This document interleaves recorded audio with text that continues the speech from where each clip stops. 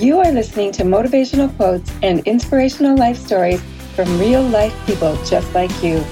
I'm your host, Victoria Johnson. You can learn more about me and my #1 best-selling book at victoriajohnson.org. It's time to share our experiences and motivate and inspire you. So let's get started. Hello, beautiful listeners. You are going to be very excited about who we have today as our guest. His name is Rob White, and he is from Boston. He is a well-known columnist for the Huffington Post, a speaker, and the author of 5 books, the most recent being The Maestro Monologue: Discover Your Genius, Defeat Your Intruder, Design Your Destiny. That sounds pretty good to me. We're going to talk a little bit about unlearning no and tapping into our own power. And I really like what Rob says here, maybe even living our destiny. Sounds wonderful. Let's get started. Welcome, Rob. Well, thank you very much, Victoria, and thank you for having me on your show. It is absolutely my pleasure. Before we get started, I want to share your website in case people want to check you out while they're listening. It is robwhitemedia.com. And I'll repeat that, robwhitemedia.com. So tell me, how did you get into this field of helping other people, of living your best life? What was your inspiration? I started by wanting to improve myself.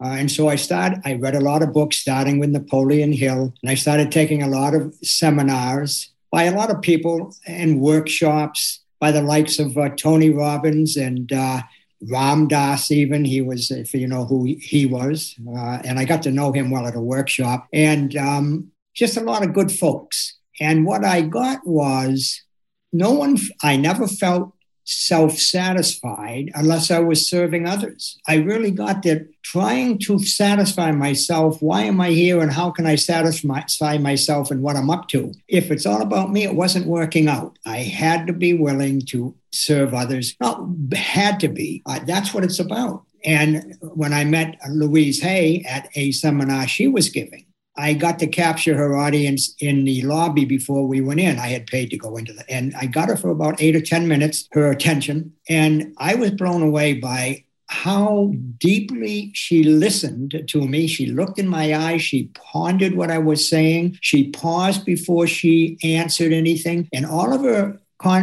conversation was tailor-made for the moment. I wasn't hearing her quote chapter 3 of her latest book or any of that. And I got how self-satisfied she was because she was truly making a difference in the world. That's what really blew me away and had me decide I want to get into that. Yeah. Well, listening to you say those words, 2 things. First of all, I can picture the scene and I can see how she would be focused just on you and be giving you that attention. And I also have goosebumps because I think that was one of her great gifts, was inspiring other people to go out and do the same thing that she was doing. And I know that you also had an influence from your grandfather.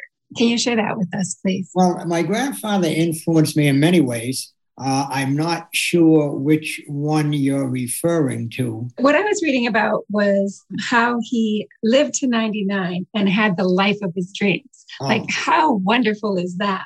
Yeah, my grandfather was a character, but he taught me a lot of quality traits in the character he was. For example, he didn't believe in doctors. He didn't believe in getting sick. I mean, he just didn't believe in getting sick. He never went into a hospital. He basically lived a healthy, full life until 99. He died quickly and calmly. And what he taught me was he trusted himself. Everything he did, he didn't ask for permission, not like he was arrogant, I'm going to do this. I mean, he trusted that if he made a decision, it was a good decision. And he didn't say to me, Bobby, trust yourself. But he did say to me, Bobby, trust yourself. And everything when I was learning ice skating and kept falling down. And then I start 7. I want to go home. It's no fun. I'm cold. And he would say, you don't trust you can learn how to ice skate. What if you trusted you could learn how? Then what would you do next? Well, he would say little things like that. And I dismissed him at that point. But I got, in order to go from where I started in a small mill town to where I am now, there had to be a lot of self-trust. Oh, it was great to go to read books and take seminars and gather friends who would support me. But in the end, if I didn't support me because I didn't trust that I had what it took, well, then I came up with I was a great excuse maker. Oh, no, nobody had the better reasons than me why I didn't get something done I promised myself I was going to do.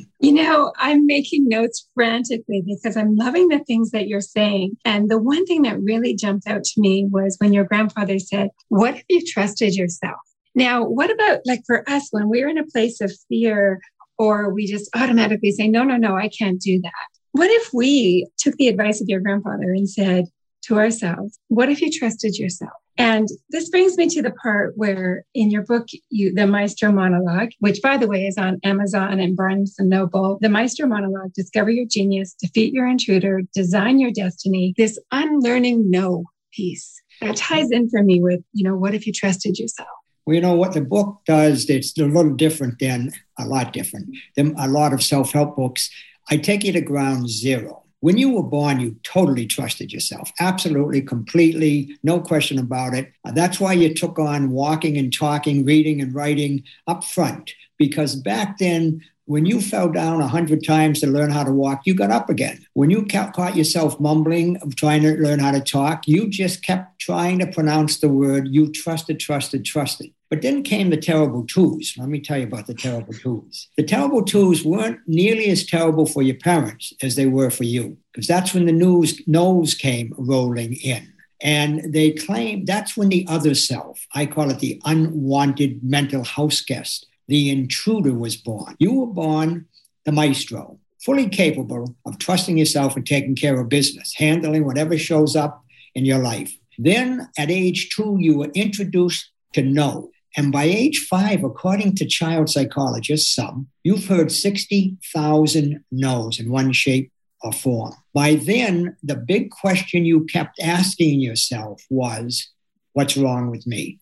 And that's when you stopped trusting yourself. And some folks spend the rest of their lives living from that other self, the counterfeit self, the intruder, the unwanted house guest, mental house guest, who will convince you that you're flawed. Those 90, the only way, and how does it do it? By howling the no's over and over that you heard in childhood moments of fear and pain. Now, that intruder howls them unconsciously, but you hear them fully. And so what I got was your biggest adversity in life is not life, not the circumstances of life.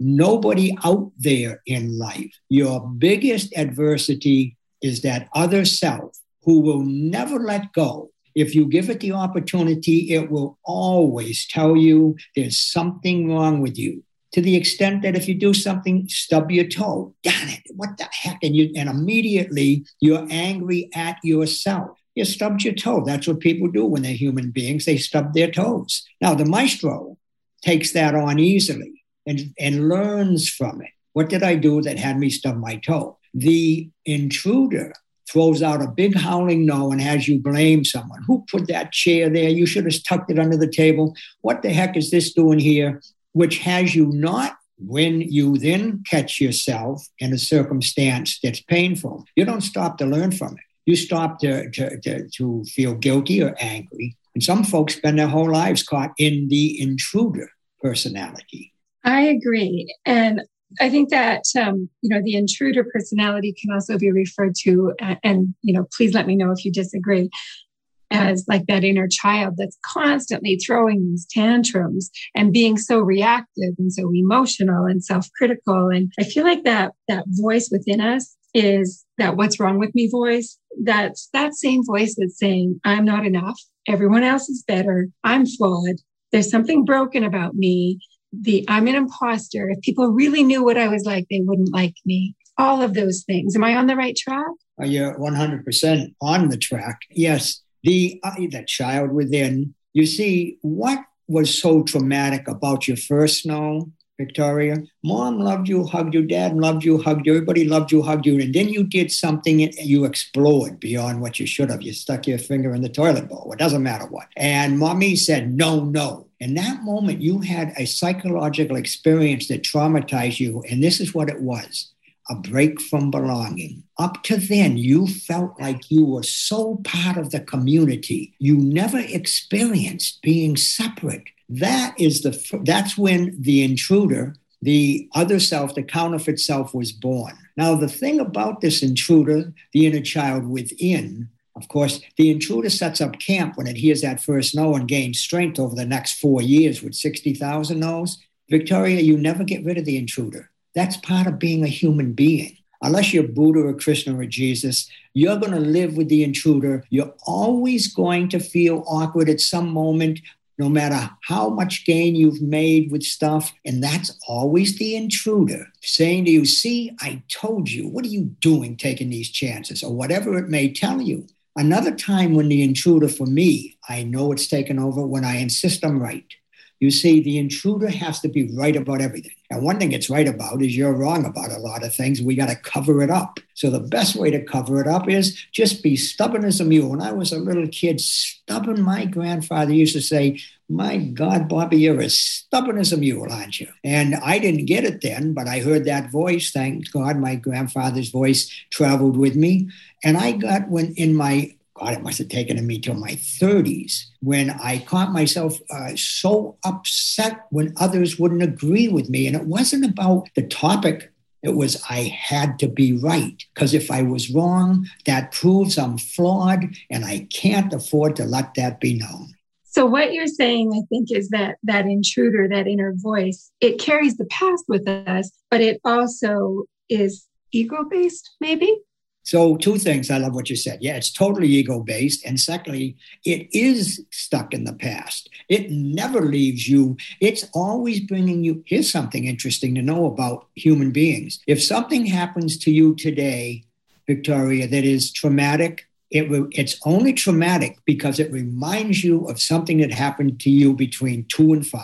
If it didn't happen back then, you can handle it and there's no trauma. The intruder, the other self, the child within, we'll call it the nasty child within, it is stuck in the past. Everything that you do today, it ever takes you back to the past unconsciously and lines you up with something back then that gave you great pain. And then you get all defensive today, just like you did back then. So a big one for me was stubborn as a mule. I got to be right, period. So how did you break out of that thinking? Well, what I describe in the book is I had to call an MD. I invented an MD. Now, an MD is not a medical doctor. It's a marvelous denial. What I learned I had to do was look at this other self that's not me, that I give so much credence to, like it is me. By the way, it is such a great pretender. It not only convinced me it's me, it convinced the world it's me. I have to look at it, and when it says to me, don't take this chance, you're going to look foolish, I say to it, that's a lie. I can take this chance, and I don't have to look foolish. Even if I fail at it, I don't have to look foolish. One of the greatest gifts I got from talking with Tony Robbins was he said he had to endure looking foolish hundreds of times a week. And his friends who didn't want to look foolish didn't take chances and always ended up being who they always were. If you're going to be someone you weren't, someone you want to be that you're not yet, well, then guess what? You're going to have to look foolish. But you don't have to feel foolish, looking foolish. Just when the Wright brothers invented heavier than air flying machine, the first airplane, there were tapes of them with their flying machine, and it was tumbling over down the hill, and they looked foolish. And I used to show these tapes as previews before movies in the movie theaters, and everybody laughed at the Wright brothers. Look at how foolish these 2 crazy brothers are trying to get a machine that can fly. That is so dumb. And today you've got your frequent flyer miles because they didn't care if they looked foolish, because they got getting to where you want to go means well, here's something important. Getting to where you want to go means failing your way to success, because you're not going to get there. If you're going to be safe and secure, that's the intruder. It'll protect you. It'll make you feel secure. But all of your dreams are nothing but pipe dreams. Your fantasies don't become fact if you're not afraid to look foolish and fail. And the way you don't care about looking foolish and failing is when I make a mistake, miss the mark, I'm willing to learn from it, try a retake. And until I refine it and get it done and pick up that megaphone like the Hollywood director and say, that's a take, that celebration of that's a take makes it all worth it. Wow, did I need to hear that today? And it's resonating with me so much that I'm sure it's resonating with the listeners as well. And, it's interesting that we're talking about this because I think it's something that we all struggle with. Like we all have these dreams, goals, aspirations, and they seem far away. And, here we sit, say at point A, and they sit at point Z or Z, depending on what country you're in. And we have to go B, C, D, E, F, G. And most of those will be falling down and picking ourselves up. A couple of them we might slide through quite nicely. But to get to where we want to be, like you said, we have to be willing to, quote unquote, fail or fail forward. And I just really needed to hear that today. So I thank you for that, Rob. I thank you so much. Victoria, Please go ahead. When I was learning to play tennis in college, I always wanted to play someone that wasn't as good as me, so I could feel good. So I played with people who were not quite as good as me, and I never advanced. I only was as good as I got. And eventually I got, if I was going to get any better, I had to play people better than me and look foolish and trip and fall and miss the tennis ball and do all kinds, look foolish. Well, I never became a professional tennis player, but I became a lot better when I was willing to. Well, life is always presenting us with challenges that are a little bit better, not better, that's not the word, but a little bit tougher than what we are used to. And if we're not willing to fail forward, if we're not willing to know we're going to fail, but in the process it's a matter of course correction constantly. If we're not willing to do that, and the intruder doesn't want you to do that, the intruder says, don't make a fool of yourself, sit back. There's reasons out there in the world why you can't do this. Grab a good reason. A lot of people, there's an old story, people who are successful walk around with a book of results, and people who wish they were successful and don't seem to make it have a big fat book of reasons. You got to toss the reasons out. And the only way I find I can toss out a reason is I can turn a problem into a possibility if I'm willing to look at what is this problem trying to teach me. As upset, nervous, angry, resentful as I am, and that's the intruder getting a grip over my mind, I'm willing to look deeper than that and say, what is there here for me to learn so that I might grow? And is that how you, in the book, talk about getting over that sabotaging past, escaping from that trap of being stuck in reasons and problems and moving into results and possibilities? Or can you tell us a little bit more about that?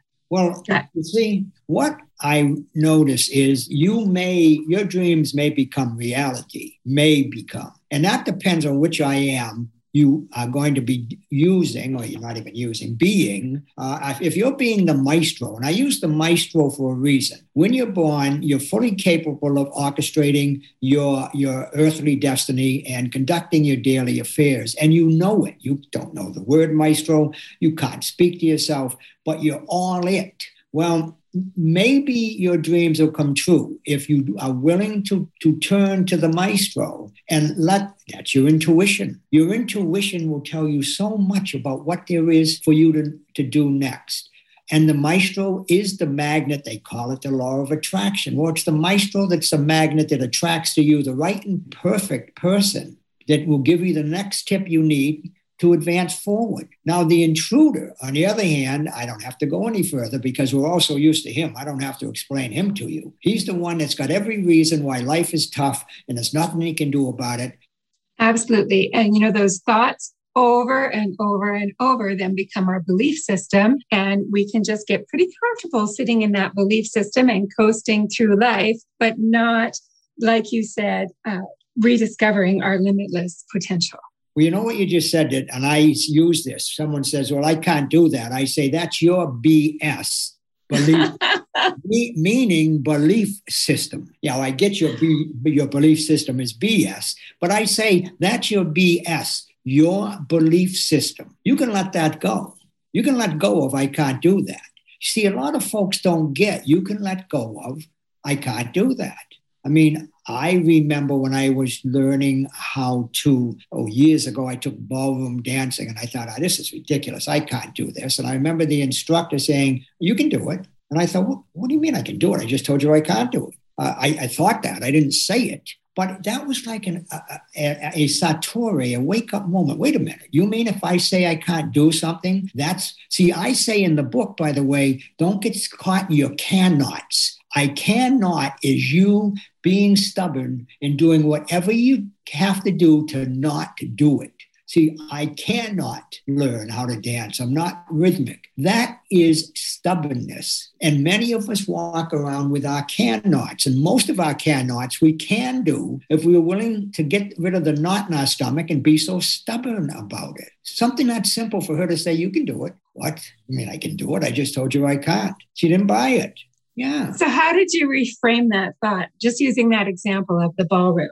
I can't do it. I can't do it. Well, what process allows you to reframe it? So I said, I cannot do it, and stubbornly was saying, I'll do everything I can not to be a good dancer. And she said, you can do it. And she said, and then she started instructing me. I had a partner, and she became my partner to show me how to move. And just her easiness and her smiling and her not caring whether I made a mistake or not had me relax. And I got the knot was the knot in my stomach. And if I just relaxed and the knot in my stomach starts to go away, I could just say, I can do it, even before I did it. And by the way, when you say I can do it before you did it, what you're doing is you're going out into the future and standing in the future, seeing yourself doing it, and then coming back to now like it's already done. This is something children do it when they're crawling and they want to walk, when they're mumbling and they want to talk, when they're watching mommy read the book and they want to read the book. You go out in the future, seeing yourself having already done it. And with that feeling of certainty, you float back to now. And here's what's strange. Listen to this one, Victoria. It's no longer an imagining. It's a memory.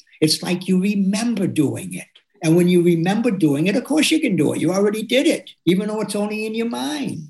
It's so beautiful what you're saying, and so true. I have just been smiling from ear to ear this entire interview, and have got so much from your words. And I really look forward to reading your book, The Maestro Monologue, Discover Your Genius, Defeat Your Intruder, Design Your Destiny. Those words are so powerful. So I encourage everyone listening, pick up the book as well, Amazon and Barnes & Noble. Before we sign off for today, was there any last thoughts or tips that you had for the listeners? Well, I think what is important to understand is the most courage you have to have is to look at the I am that you are not, that you think you are, that's flawed. It's scary to look at that because you're afraid it's real. It's an illusion. It's a myth. It's a lie. That's probably, and then I say, call a marvelous denial on that lie. Deny that lie and feel marvelous about yourself.